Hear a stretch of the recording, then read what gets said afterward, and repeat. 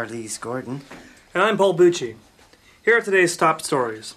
Hui Li, a former UBC student who was implicated in the threat to the Biological Sciences building in January 2008, sent a formal apology letter to the UBC. Li was charged with 2 counts of mischief and uttering threats after he was arrested for sending 2 email threats to UBC. Quote, "I would truly like to apologize for causing a great public disturbance and distress to all students, faculties, and staff at UBC.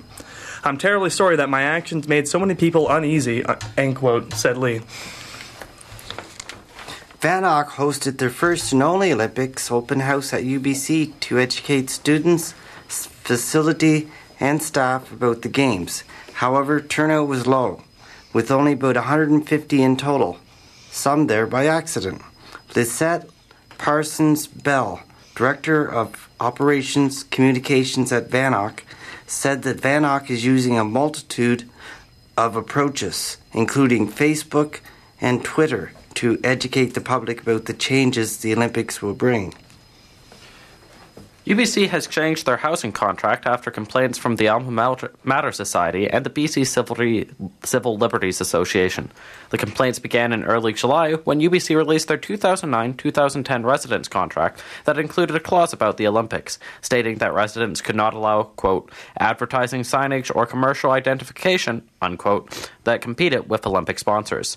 AMS President Blake Frederick said that the AMS is satisfied with the changes, but that they are wary of the ease in which the contract was changed by UBC.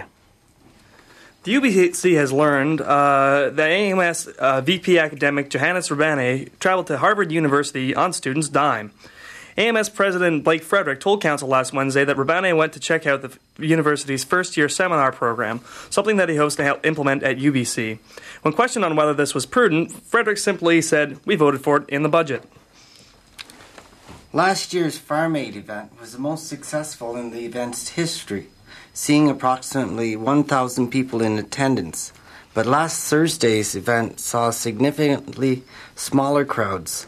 Under 500 farm supporters showed up to enjoy the barbecue, sun, and sounds of the Agora String Band. Some students present speculate that the low turnout was due to the movement Save the Farm being past its tipping point. Last year, a large student movement rose to keep the UBC farm at its current size of 24 hectares, something that was being threatened by the Board of Governors.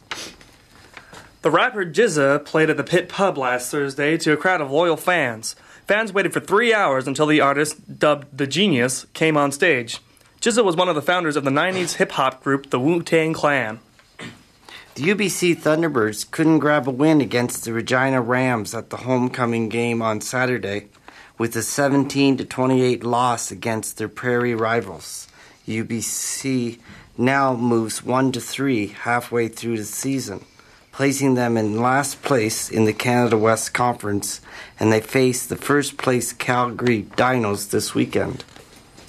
Last Wednesday, the AMS voted down a motion to contract out UBC's Whistler Lodge to a private company for the duration of the Olympic Games for over $150,000, much to the relief of many groups that use the club throughout the year, such as the Ski and Board Club.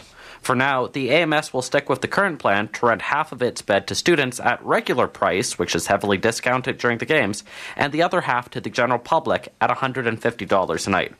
Now, joining us in the studio is Morgan Hall. He's a member of the Ski and Board Club, and he's here to answer a few questions about the motions. Good to have you here, Morgan. Thanks for having me.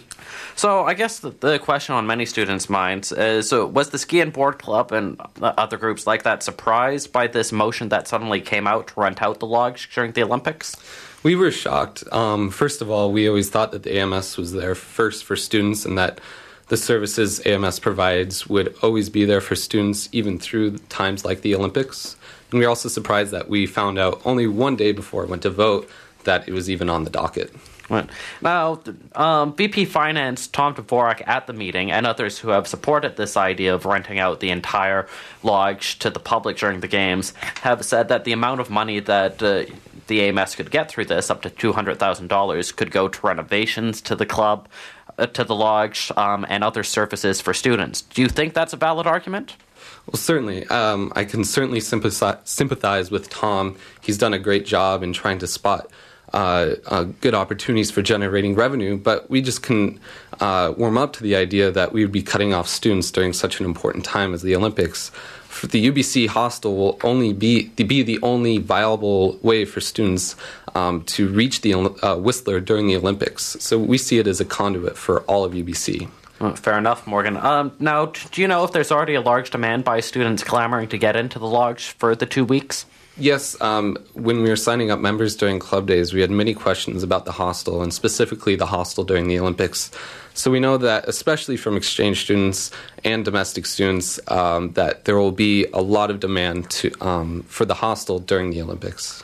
All right, Morgan, thanks for stopping by to talk with us. Thanks again. And that's all for this week's edition of the UBC Front Page News. For Charlize Gordon and Paul Bucci, I'm Justin McElroy. Good night.